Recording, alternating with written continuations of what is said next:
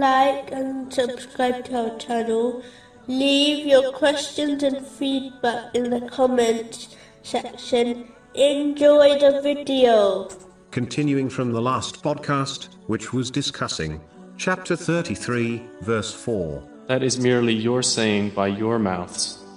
But Allah says the truth, and He guides to the right way. The Holy Quran only guides one to the truth if they fulfill the three aspects of it. The lowest aspect is reciting the Holy Quran correctly. The next aspect is to understand the Holy Quran through a reliable source. The highest aspect is to sincerely act on the commands and prohibitions of the Holy Quran, according to the traditions of the Holy Prophet Muhammad, peace and blessings be upon him.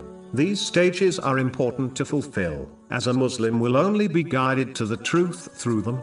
The previous divine books were revealed by Allah, the Exalted, but as the people failed to fulfill the three aspects of these divine books, they failed to obtain the true path, which leads to pleasure of Allah, the Exalted, and ultimately, to paradise. If Muslims follow in their footsteps, by not fulfilling the three aspects of the Holy Quran, they may well share their fate in the hereafter.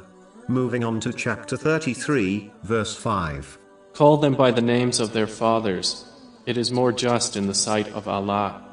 Muslims should not give each other bad nicknames, as this can also lead to arguments and broken relationships. Instead, they should give nice nicknames to each other, or better, they should call a person by their name. A Muslim's name is beautiful, and should therefore be used.